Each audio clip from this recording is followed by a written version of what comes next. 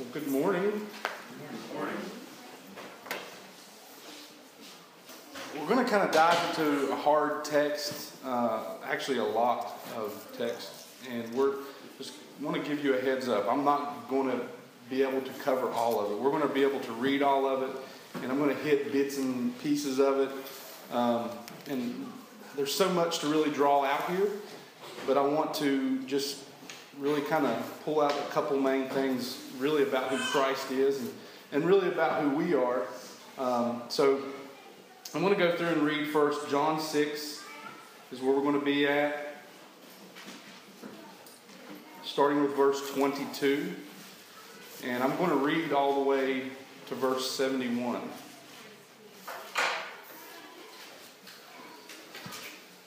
On the next day, the crowd that remained on the other side of the sea saw that there had been only one boat there, and that Jesus had not entered the boat with his disciples, but that his disciples had gone away alone. Other boats from Tiberias came near the place where they had eaten the bread after the Lord had given thanks. So when the crowd saw that Jesus was not there, nor his disciples, they themselves got into the boats and went to Capernaum, seeking Jesus. When they found him on the other side of the sea, they said to him, "Rabbi, when did you come here?" Jesus answered them, "Truly, truly, I say to you, you are seeking me not because you saw signs, but because you ate your fill of the loaves. Do not work for food that perishes, but for the food that endures to eternal life, which the Son of Man will give to you. For on him God the Father has set his seal." Then they said to him, "What must we do to be doing the works of God?" And Jesus answered them, "This is the work of God, that you believe in him whom he has sent." So they said to him, "Then what sign do you do, that we may see and believe you? What work do you perform? Our fathers ate manna in the wilderness. As it is written, he gave them bread from heaven to eat." Jesus then said to them, "Truly, truly, I say to you, it was not Moses who gave you the bread from heaven, but my Father gives you the true bread from heaven. For the bread of God is he who comes down from heaven and gives life to the world." They said to him, "Sir, give us this bread always." And Jesus said to them, "I am the bread of life. Whoever comes to me shall not hunger, and whoever believes in me shall never thirst. But I said to you that you have seen me and yet do not believe. All that the Father gives me will come to me, and whoever comes to me I will never cast out. For I have come down from heaven not to do my own will, but the will of him who sent me. And this is the will of him who sent me, that I should lose nothing for all that he has given me, but raise it up on the last day. For this is the will of my Father, that everyone who looks on the Son and believes in him should have eternal life. And I will raise him up on the last day." So the Jews grumbled about him because he said, "I am the bread that came down from heaven." They said, "Is not this Jesus, the son of Joseph, whose father and mother we know? How does he now say, 'I have come down from heaven'?" Jesus answered them, "Do not grumble among yourselves. No one can come to me unless the Father who sent me draws him, and I will raise him up on the last day. It is written in the prophets, and they will all be taught by God. Everyone who has heard and learned from the Father comes to me. Not that anyone has seen the Father except he who is from God. He has seen the Father. Truly, truly, I say to you, whoever believes has eternal life. I am the bread of life. Your father ate the manna in the wilderness, and they died. This is the bread that comes down from heaven, so that one may eat of it and not die. I am the living bread that came down from heaven. If anyone eats of this bread, he will live forever. And the bread that I will give for the life of the world is my flesh." The Jews then disputed among themselves, saying, "How can this man give us his flesh to eat?" So Jesus said to them, "Truly, truly, I say to you, Unless you eat the flesh of the Son of Man and drink his blood, you have no life in you. Whoever feeds on my flesh and drinks my blood has eternal life, and I will raise him up on the last day. For my flesh is true food, and my blood is true drink. Whoever feeds on my flesh and drinks my blood abides in me, and I in him. As the living Father sent me, and I live because of the Father, so whoever feeds on me, he also will live because of me. This is the bread that came down from heaven, not like the bread the fathers ate and died. Whoever feeds on this bread will live forever. Jesus said these things in the synagogue as he taught at Capernaum.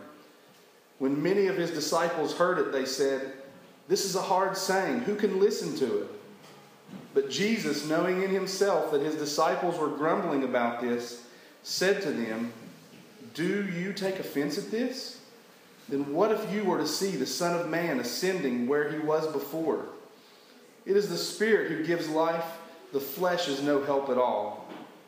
The words that I have spoken to you are spirit and life. But there are some of you who do not believe." For Jesus knew from the beginning who those were who did not believe, and who it was who would betray him. And he said, "This is why I told you that no one can come to me unless it is granted him by the Father." After this, many of his disciples turned back and no longer walked with him. So Jesus said to the 12, "Do you want to go as well?"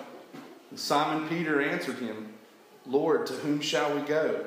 You have the words of eternal life, and we have believed and have come to know that you are the Holy One of God." And Jesus answered them, "Did I not choose you, the 12? And yet one of you is a devil." He spoke of Judas, the son of Simon Iscariot, for he, one of the 12, was going to betray him. Lord, I just pray that your word would go forth with power this morning, that it would go forth in truth, that you would really bring clarity to my words. And Lord, that you would make this about you and not about me. Lord, I pray that we would walk away challenged. Maybe we would walk away encouraged. But ultimately that we would walk away seeing the glory and beauty of the bread of life, Jesus Christ, our life-giving sustainer, Lord. We want to see you as that this morning, and we trust you to do that work as we just read here. You are doing that work. Your Father is doing that work.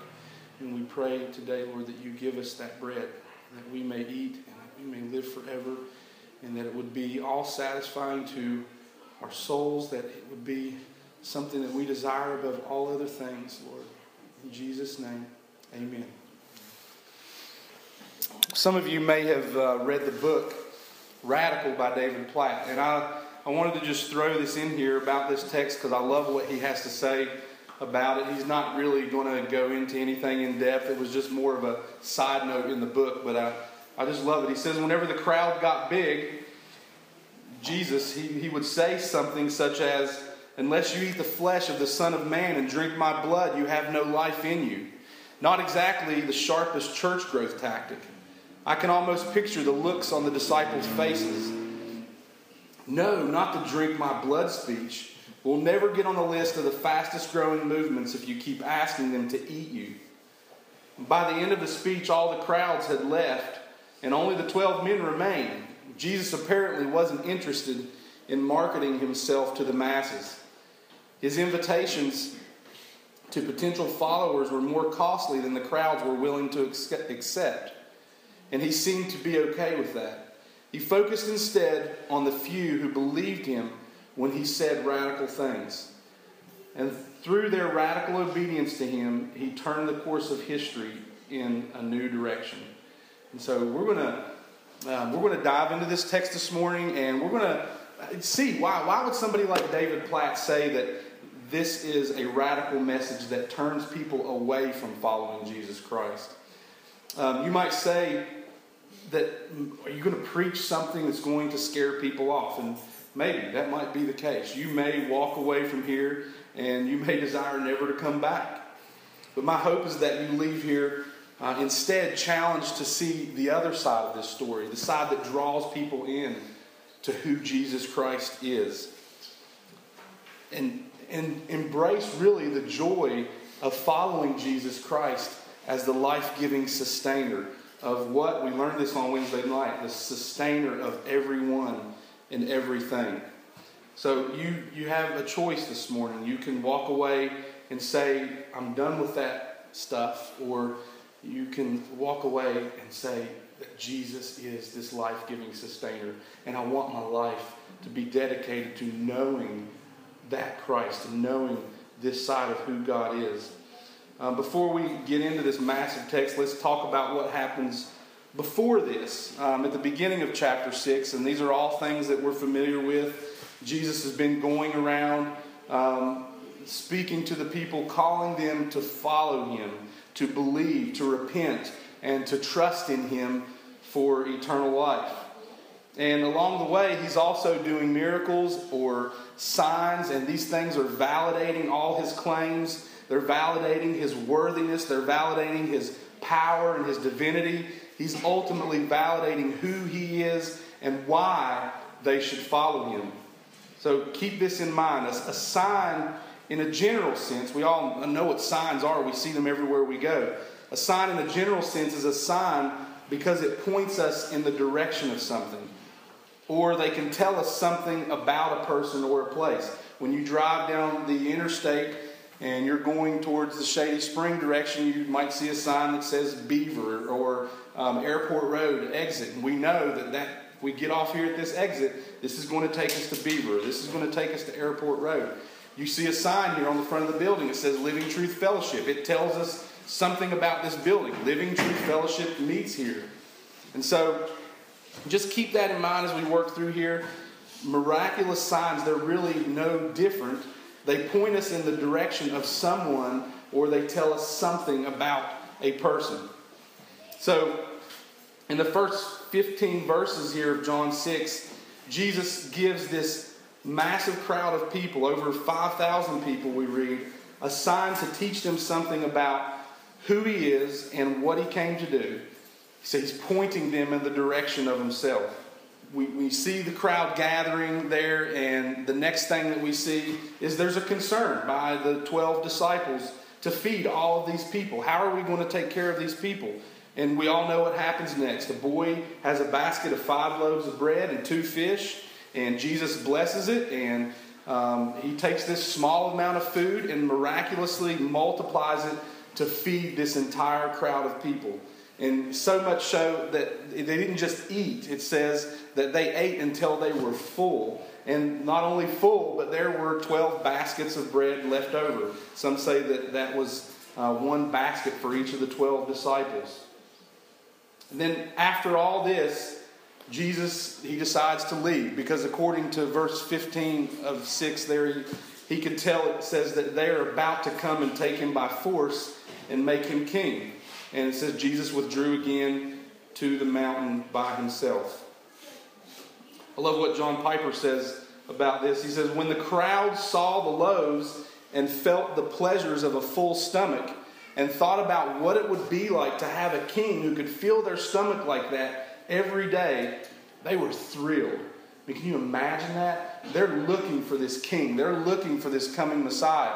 And they're kind of looking towards Jesus for that. And they see this man who provides miraculously. They get their bellies full. And man, they're just thinking about what is the future going to be like. If he can do this, what else can he do? What else can he give us? And so they're thrilled about it. And that's why Jesus leaves. Because he can tell they're going to take him by force. So he withdraws. And it says he goes to the mountain. And at this point, later on that evening, we see the story of him crossing the Sea of Galilee.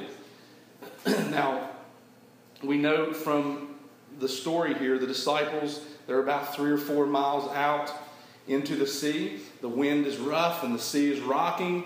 And all of a sudden, the disciples see something that looks like a man coming towards the boat. And it tells us that there was fear that came over them, and rightfully so. You don't see a man walking on the water every day. And intensify that with the fact that the boat's rocking. And I was looking at pictures at some of the fishing boats during that time period, and it was hard to really get a sense of how big they were. But they put me in mind of like a really big John boat with a sail on it. So you can imagine being out 3 or 4 miles in the middle of the sea in a giant-sized John boat, rocking everywhere, and all of a sudden you see this man walking on water. There's fear there, and until they find out that it's Jesus, and he comes aboard, calms their fears, and they move on, and they end up in Capernaum. And this brings us to where we're at this morning.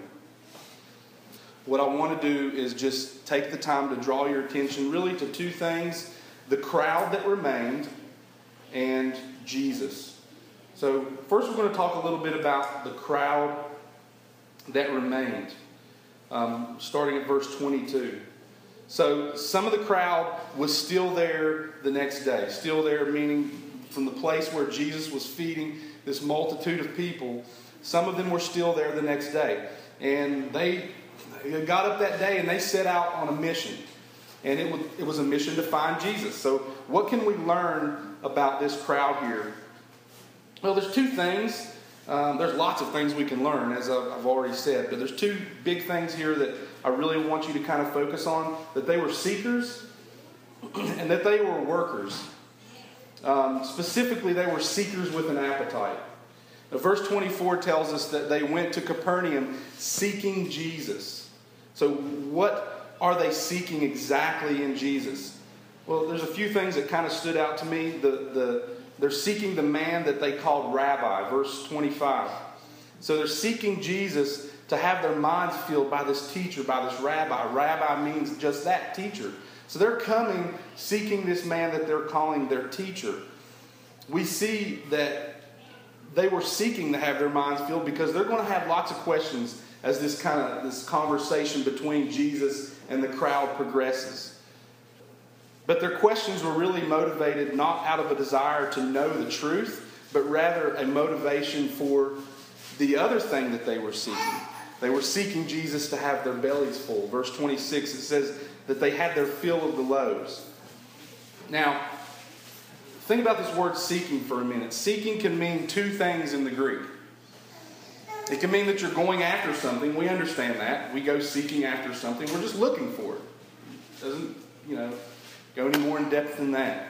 Just going after something. Or it can be a little bit deeper than that and mean that you're going after a craving. So we have to kind of determine from the context, what exactly is it? Is it just a simple, they're just seeking Jesus, they're just looking for him? Or are they going after a craving? And I believe it was much more than just simply looking for something. And here's why. Jesus says in verse 26, you seek because you ate and you were filled.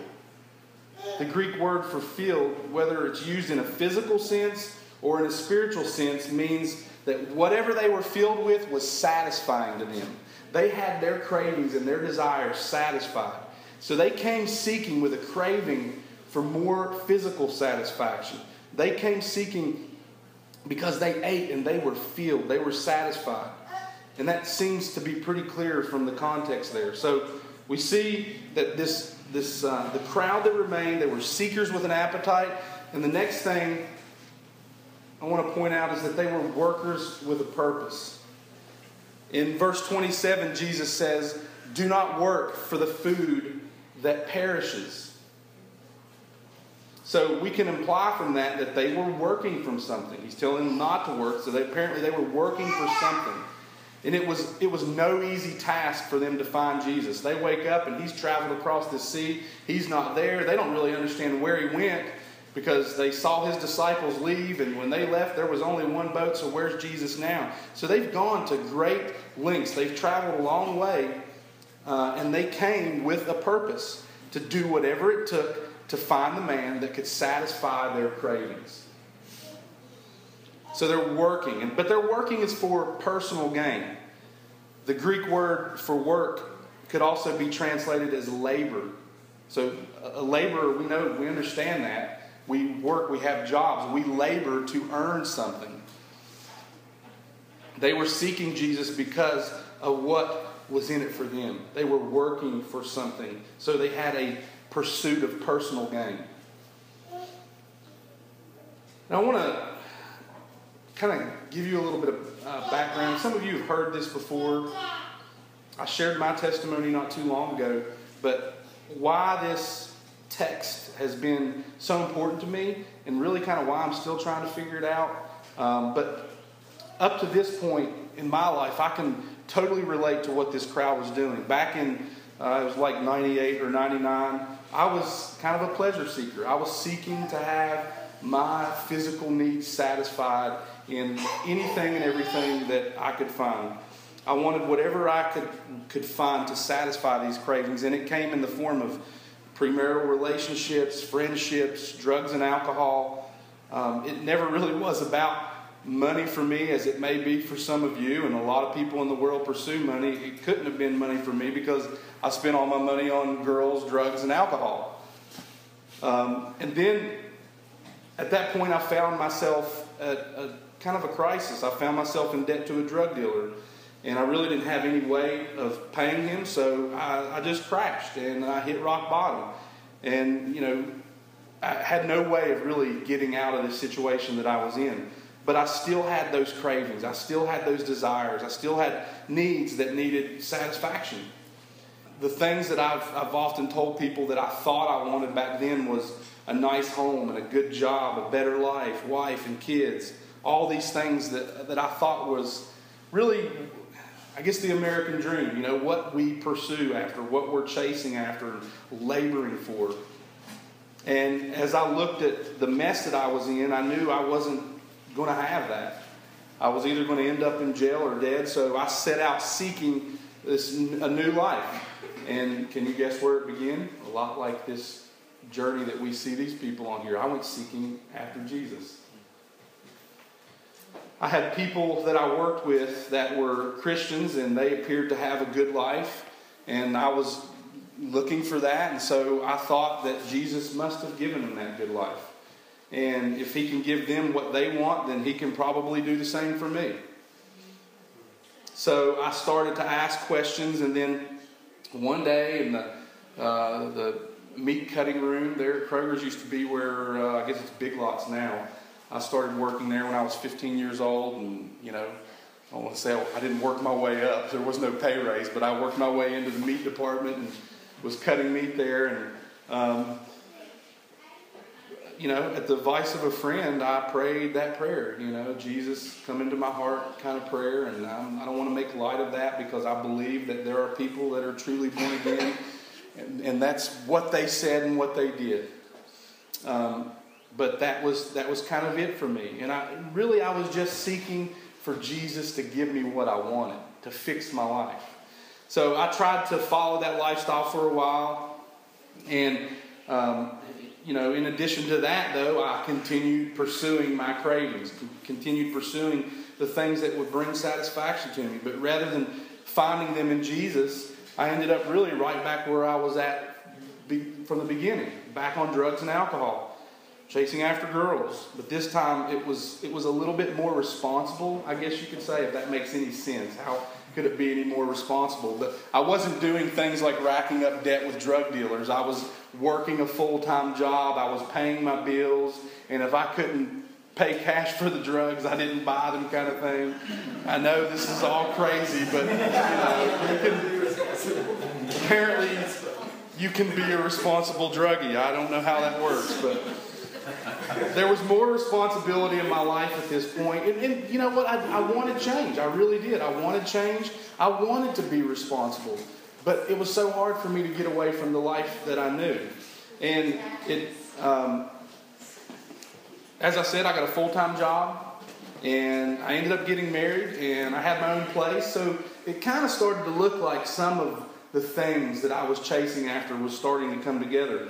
So after about a year of that life, though, my life flipped upside down again, and I hit rock bottom when I woke up one morning and my wife left with no other explanation, and she was doing things behind my back that I wouldn't want her to do. And I found out later that was heavier drugs than even I would touch, and of course a relationship with somebody else. So my life again was, back in seeker mode, I guess you could say. I'm looking for things to find satisfaction, to fill these holes, to feel this hurt and this pain that's in my life. And really, something else that I want you to understand, that it always kept me wanting more and more and more and more. So I kind of, at this point, laid low for a while, and then as time progressed, I met Angela. And, as I was thinking through this, I've told this story time and time again, but I never really thought about it in this perspective. I met Angela on a blind date, and you know what? Guess where she was in life? She was trying to get out of a past rough life, and she's now kind of looking to the same thing. She's seeking kind of after Jesus. She's that person that's going, looking for answers, trying to figure this stuff out, and she's going to Daniel's Bible Church at that time, looking for those answers. And I started going with her, and we began to hear things about Jesus that I had never really heard before. And it wasn't the stuff, the fluff that makes you feel better in the end, the kind of give me what I want kind of Jesus. It was really tough stuff, like he wanted me to surrender all of my life to him. And that might mean that the only thing that I get out of this deal is him. And that Jesus alone was enough to satisfy all my cravings. And that he was the bread of life. He was the real pursuit. It wasn't all the stuff that he could give me. I wasn't necessarily promised, a good life. I was promised a full life, rooted in Christ. And that was it. No other guarantees. It was Jesus, and that would be enough. And that's what I was offered. And what happens next was just as Pastor Flager once told me, Christ could do far more than I could ever think or imagine. Not because of my working, not because of my seeking or pursuing after it, but because of his power at work in me. If you don't know, that's from Ephesians 3:20. And so my heart and my desires began to change. I didn't want all the stuff anymore. All the so-called good, the good life stuff. The stuff to fill me and kind of satisfy my cravings. I just wanted Jesus. And one day, I don't even remember when it was, but I can remember vividly, really, my prayer to him was just, my life is yours. You do whatever you want with me. And so, what did that mean to me at that time? Well, if I get my desires, if I get the family, if I get the home, then so be it. As long as you're there. If I didn't get those things, then so be it. As long as you're there. Wherever you want to take me, however you want to, but for all I knew, my life could just continue to flip upside down even more than what it already was. But as long as Jesus was there, that's all I wanted. So, why do I tell you all this about myself? Because I believe that although our stories may be different, we all have these same kind of cravings. Like the crowd that we've read about so far this morning, we're all in pursuit of having our minds filled. We're all in pursuit of having our bellies full, or the desires of our heart and the needs that we have met in some form or the other. In other words, we want what will make us happy. We want what will make us comfortable. We want to have the desires of our heart in some form or the other. So we all have cravings that turn our affections to finding satisfaction in things or circumstances that will make us feel better about the lives that we live. We're all in pursuit of the good life. And, I used to hear that. There was a guy, you guys may know who I'm talking about. There was a guy that went to Daniel's, and he wasn't doing anything wrong by this. But he used to always, every time he said, "Hey, how you doing?" "I'm living the good life." And I believe he was. I mean, this guy, he's a godly guy, and that was just the way that he kind of greeted people. But, I've often thought about this idea of a good life, and I think that we're kind of missing the point a little bit of the good life. I think the good life really has become the pursuit of the physical things, the physical needs, the things that fill our cravings and fill our satisfactions. This might be out of some of your thinking because it's a Stellar Park song that I'm going to quote, but there's a song that's "Life is good, but eternal life is better." And that's the life that Jesus is offering to this crowd. something spiritual. It's not just simply a good life. It's not just a pursuit for something physical that's not going to last and leave them hungry and wanting more again and again and again and again. And then they die and having lost every bit of it. A quote that some of you may be familiar with, and I love this quote. It would seem, this is C.S. Lewis, it would seem that our Lord finds our desires not too strong but too weak. We are half-hearted creatures, fooling about with drink and sex and ambition when infinite joy is offered to us. Like an ignorant child who wants to go on making mud pies in a slum because he cannot imagine what is meant by offering a holiday at the sea. We are far too easily pleased.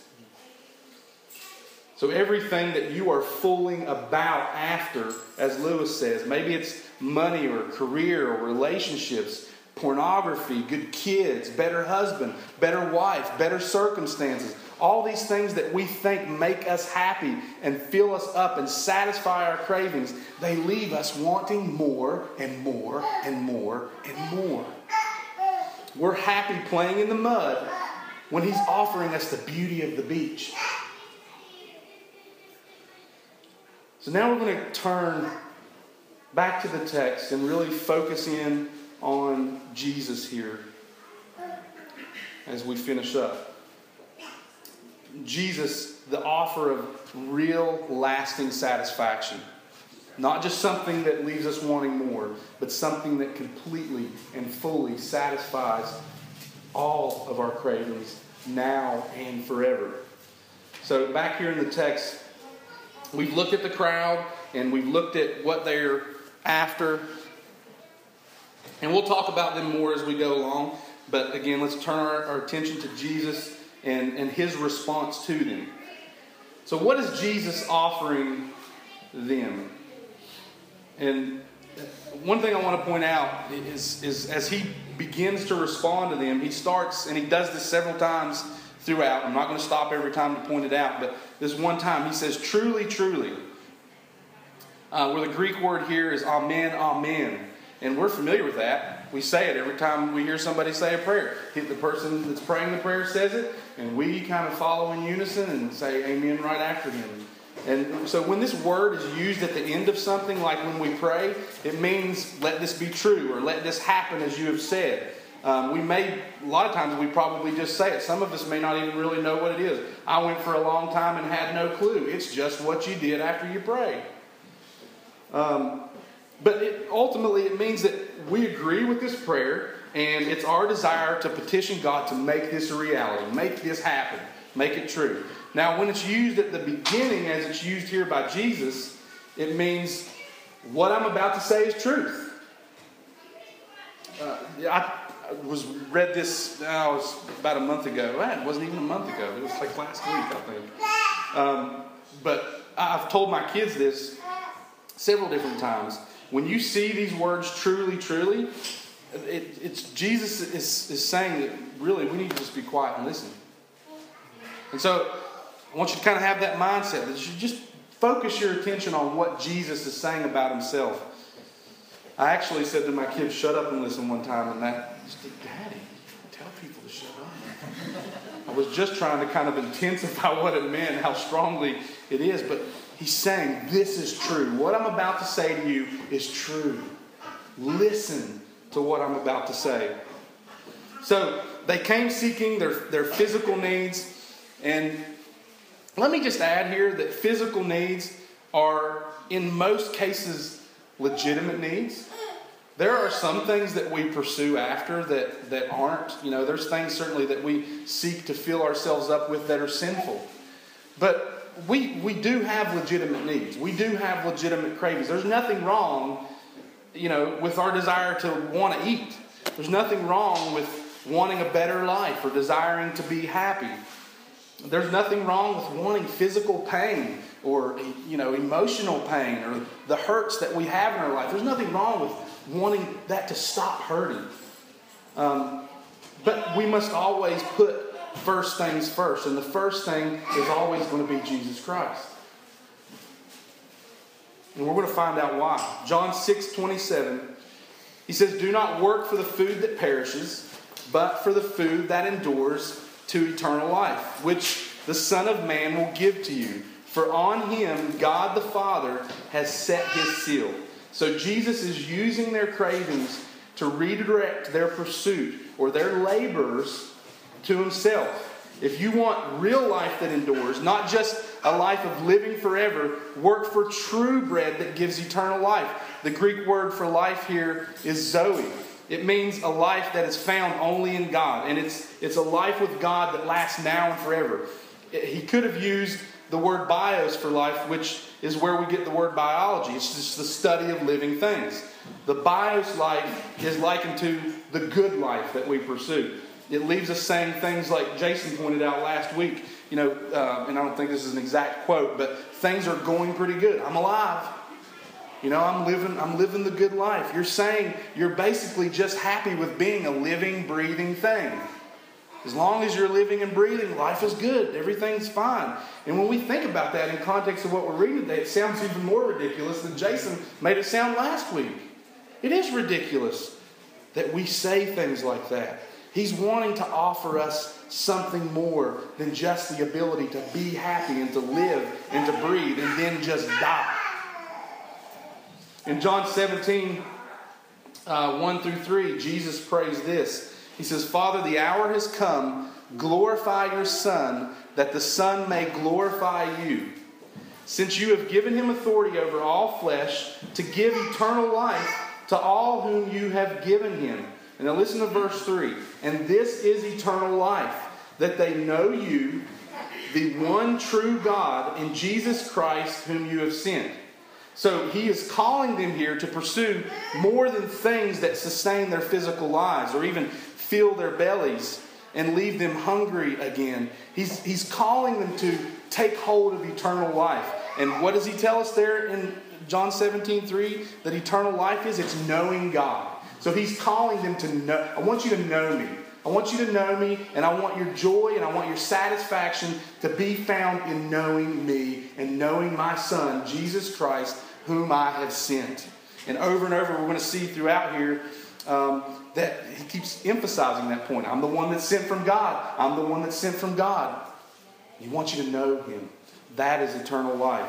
So the crowds, they soak it in. In verse 28, it seems that they feel their minds. They're listening, but the truth is not penetrating their hearts. So they ask this question, what do we do? How do we work for God to get this life? And what is Jesus' answer in verse 29? Believe in me. So again, he's redirecting their minds back to him. Believe in the one that is sent from God. Notice something else there. He says, this is the work of God, that you believe. So this is the labor of God. It's not your working that will get you this eternal life. It's God's work. Now remember, their focus was, what do I do? What do I do? They come seeking, laboring to find this man to fill their needs, to satisfy their cravings. And he just points out, this is the work of God. It's the work of God that you believe. God is working. He sent me and he's working. And his working also has purpose. What is that purpose? Jesus continues through the rest of the chapter to spell this out. Again, truly, truly, listen up. Verse 32, my Father gives true bread. The one that comes down and gives life, he's saying. The crowd says, verse 31, Sir, give us this bread always. Now, this might be a moot point. I don't know. It stood out to me, and I really kind of thought it was kind of funny. They're asking, and we have this idea of them laboring, and them pursuing, and them seeking, and Jesus is replying, and they're continuing to ask questions, and then they say, Sir, give us this bread always. It kind of sounded like they were resorting to asking politely now. The Greek word for sir, kurios, it's how you would address an authority or a lord or a master. We can also take from the Greek word that the one that they are addressing, which I think this is pretty neat. He is the possessor of something, and he has the power to grant whatever it is that they're asking from him.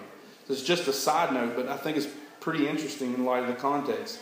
So I don't know if this is the intention here, but it appears a bit like they're putting forth their own effort again. It puts me in mind of a child who's trying to get something, and after several attempts, they resort to saying, please. Jude, he's 2 years old and he does that.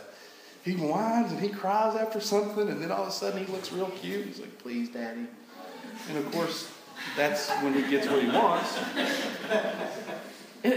And I could be wrong about this, but that's what it looked like to me. It's almost like they're asking politely, we want this, just please, could you please give it to us, sir? So from here, I'm going to skip a lot, just for the sake of time. The big emphasis from here on out is going to continue to be on Jesus as the bread of life. So just kind of focus in on that, and really how God has been working to draw their attention to Him as the bread of life over and over and over. And they continue to miss that point. We all know the story, I'm sure, of how God provided for the Jews as they left Egypt. He fed them the manna. Numbers 11, 7 through 9 says, when the dew fell on the camp in the night, the manna fell with it. So God provided for them then. He gave them what they needed to live. He fed them, and this crowd is still kind of set on seeing that. They're set on really seeing the physical miracles manifested. So, you just prove to us that you're this bread from heaven. Give us this bread. They're still looking for something to meet their physical needs. But Christ points out in verse 39, your fathers ate the manna and yet they died. What I'm offering you, you can eat and not die. Bold statements that Jesus is making about Himself. So, Jesus as the bread of life. What does this mean? Well, let's look at some of these verses throughout here. And I'm just going to blow through these really quick. John 6:51, He says, I am the living bread that comes down from heaven. If anyone eats of this bread, he will live forever. And the bread that I will give for the life of the world is my flesh. Verse 53, so Jesus said to them, truly, truly, I say to you, unless you eat the flesh of the Son of Man and drink His blood, you have no life in you. Verse 54, whoever feeds on my flesh and drinks my blood has eternal life, and I will raise him up on the last day. Whoever feeds on my flesh, verse 56, whoever feeds on my flesh and drinks my blood abides in me, and I in him. In 57 and 58, as the living Father sent me, I live because of the Father. So whoever feeds on me, he also will live because of me. This is the bread that came down from heaven, not like the bread the fathers ate and died. Whoever feeds on this bread will live forever. I know there's so much more here, and we can get into all kinds of theological truths. And man, as I'm going through here, I'm thinking like, what were you thinking, Jason, trying to cover all this? There's so many good things that you could stop and kind of camp out on. But we don't have time for that. So, what I really want us to get again, Jesus as the bread of life. What does that mean? Well, I'm just going to throw out a few points here that I think it means from the text. And again, there could even be more of these. We could probably sit around and really just enjoy talking about what it means that Jesus is the bread of life. But some things that really stood out to me as I'm reading this and as I'm thinking about other texts. And I'm going to, through these points, I'm going to emphasize something over and over. That being that Jesus is the one sent down from heaven by God with purpose. Okay? Because He says that over and over again. And that's what they were looking for. They want to send it from heaven. Send us the manna from heaven. Give us this food. And He keeps saying over and over, I'm the one, I'm the one, I'm the one. So I'm going to emphasize that as we go through these points. Jesus is the one sent down from heaven by God with the purpose of giving eternal life. The bread I give is my flesh. Philippians 2, 6 through 8. Who, though He was in the form of God, did not count equality with God a thing to be grasped, but He emptied Himself, taking the form of a servant, being born in the likeness of men, and being found in human form. He humbled Himself and became obedient to the point of death, even death on the cross. So God's purpose is giving Jesus, and I mean literally giving Him up to the point of death. And He says, the bread I give is my flesh. I give that for your life. I give my life so that you might live. John 3:16 through 17. For God so loved the world that he gave his only Son, that whoever believes in him should not perish but have eternal life. We're all familiar with this. For God did not send his Son into the world to condemn the world, but in order that the world might be saved through him. So Jesus is the one sent down from heaven by God with the purpose of giving eternal life. And he ultimately did that by laying down his life on the cross. The second point, Jesus is the one sent down from heaven by God with the purpose of being the only way for eternal life. John 14:6, Jesus said to him, I am the way and the truth and the life. No one comes to the Father except through me. He said something, things very similar all throughout chapter 6 that we've read here. No one comes to the Father except through me. Jesus is the only way. And that was God's purpose. He sent him down for that purpose. He didn't send down multiple ways. He didn't say that you can work this out on your own. He sent him down as the only way to have eternal life. Third point, Jesus is the one sent down from heaven by God with the purpose of being the only means of lasting satisfaction. As we've already talked about, we pursue all kinds of things to fill us up and to satisfy us. But the point here is Jesus being the bread of life. We eat this flesh, we drink this blood, and we are satisfied. And it lasts forever. And it's complete and it's full. John 10:10. The thief comes only to steal and kill and destroy. I came that they may have life and have it abundantly. Abundantly. We all know what that means. We've heard it in sermon after sermon after sermon. It's the fullness of life that's only found in God through Jesus Christ. He came to give us lasting satisfaction in Christ. And I love, verse 10 there. The thief comes in only to steal and to kill and to destroy.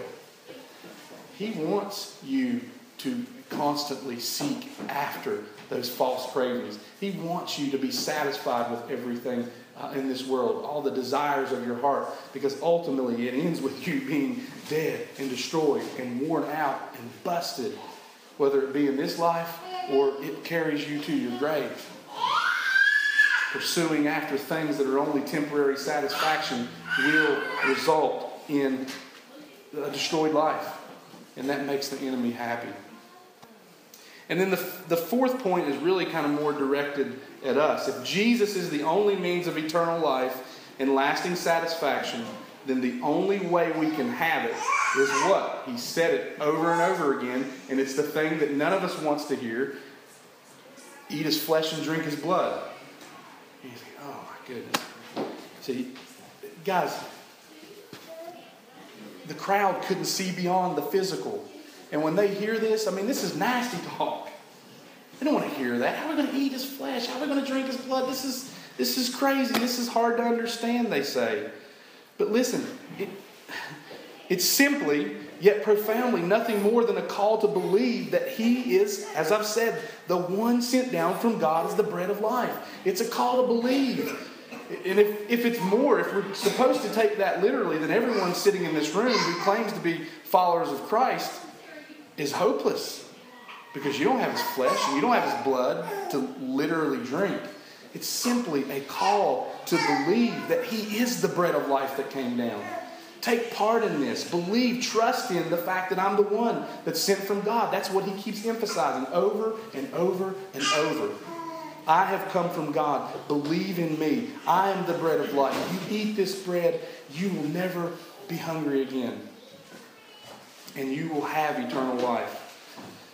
Romans 10:9-11. If you confess with your mouth that Jesus is Lord and believe in your heart that God raised him from the dead, you will be saved. For with it one believes and is justified, and with the mouth one confesses and is saved. For the scriptures say, everyone who believes in him will not be put to shame. So all this crazy talk that David Platt said pushes people away, Jesus was calling them to this life of complete joy and satisfaction in what? In knowing him. And the funny thing is that at the end of all that, they can't see out of the blind mindset that they have, that it's really all about me and all about what I think is best for me and all about what I think is going to make me happy and full and satisfied. And so they hear this stuff. They hear this offer. It's the greatest offer known to man. And yet the crowds walk away. I mean, to them, there had to be more to it. There had to be something that they had to do, something that they had to labor after. I've got to add something to this. Come on, what can I do? No, God is doing this work. He's offering you this gift of eternal life, and it's in me, Jesus Christ, His Son. Believe. They couldn't see past themselves and what they thought they needed. So you and I, we have two choices from this text. You can grumble and you can complain and you can take offense and you can follow the mindset of the crowds here, and you can live and you can labor in pursuit of things that are going to leave you wanting more. They're not just going to leave you wanting more. They're going to suck the life out of you. What you think is going to give you life is going to rob you. The thief comes to steal. He wants to rob your joy. So it's going to suck the life out of you and it's going to leave you for dead. If you look at the end here of John 6, 60 through 64, it says, when many of His disciples heard it, they said, this is a hard saying. Who can listen to this? But Jesus, knowing in Himself that His disciples were grumbling about this, said to them, do you take offense at this? Then what if you were to see the Son of Man ascending to where He was before? It is the Spirit who gives life. The flesh is no help at all. The words that I have spoken to you are spirit and life, but there are some of you who do not believe. And I believe here the point that Jesus is making is, you won't believe that I'm the bread of life that came down from heaven. Then what if you see me ascend back into heaven? You're still not going to believe. Because you're so focused on yourself and what you want and what you think life is all about and what you think is going to satisfy all of your cravings. He goes, what I'm offering you here is spirit and life. And you want nothing to do with either of them because you live in the flesh. And the flesh will not accept the things of the Spirit. Your other choice is to believe and live in the joy of knowing that there is no other means of eternal life or lasting satisfaction. There's only one way, and that is through Jesus, the bread of life, the Holy One sent of God. The last few verses here in 67 through 69. So Jesus said to the 12, do you want to go as well? And Simon Peter answered Him, Lord, to whom shall we go? You have the words of eternal life. And we have believed and have come to know that you are the Holy One of God. So they taste and they see that the Lord is good. And I think that's really, a good way to summarize all of this. Take the bread, taste and see that the Lord is good. And I want to call you this morning to believe in the saving power. Maybe some of you already have a relationship with Christ. You know Christ in this way. I do too.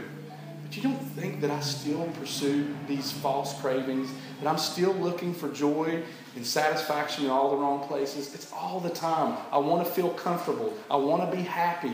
What can I do? That's the number one thing that I pray. Is God, help me to know and understand what real joy and satisfaction in you means. In the light of my mess of life and all the things that I pursue after, and I want to make me feel better. Lord, I want to know what it means to be satisfied in you and you alone. And He's kind of chipping away at that, and I think it's, He's chipping away at all of us in that. And I think that's part of being conformed to the image of God.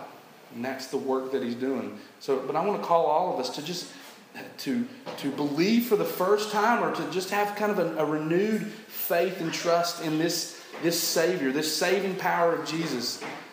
Confess that He's Lord. Confess Him as the bread of life that gave His life to death so that you might live this life with lasting joy and lasting satisfaction in Him and Him alone. Believe, as Peter said, to whom shall I go? You are the one that has eternal life. There's nowhere else to turn. You are the one that has these words of eternal life. Trust Him. Give your life to Him. Don't walk away grumbling and pursuing things that are going to leave you, as I've already pointed out, wanting more and more and more. And they're really going to leave you more empty than you already are.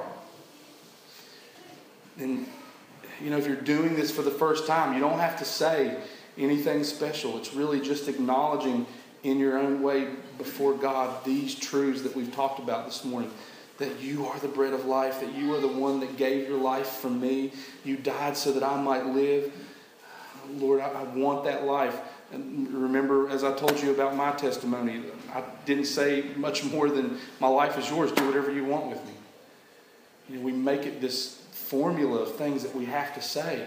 And really, God just wants you. He wants your heart. And if you can acknowledge these truths, this work's already been done in your heart. Just confess it to God. So let's pray. Lord, thank you so much for this opportunity to tell this group of people these things about you, about the bread of life. Lord, I pray that we would take delight in you as the life-giving sustainer. Lord, I pray that you help us to see the cravings of our hearts and the things that are really leaving us feeling empty, the pursuit of joy and the pursuit of happiness and false things and in lusts and the desires of our heart. Lord, we want real joy. We want real satisfaction. And I know, according to your word that we saw this morning and all throughout the Scripture, you're pointing us to know you. And that's where real joy comes from. I want that. And I'm pretty sure that I'm not going to experience that completely and perfectly until, as you said today, that you raise me up on the last day. And that you perfect me and you get this body of sin and death out of the mix here, Lord. But we can still taste and see right now that the Lord is good. That you give us eternal life, and that life starts now and it lasts forever. And Lord, I pray that you work in the hearts of these of your people here. And Lord, if there's someone here today that doesn't know you, I pray that this isn't a message that they run from, but that they delight in, because it is ultimately rooted in you, knowing you. In Jesus' name, amen.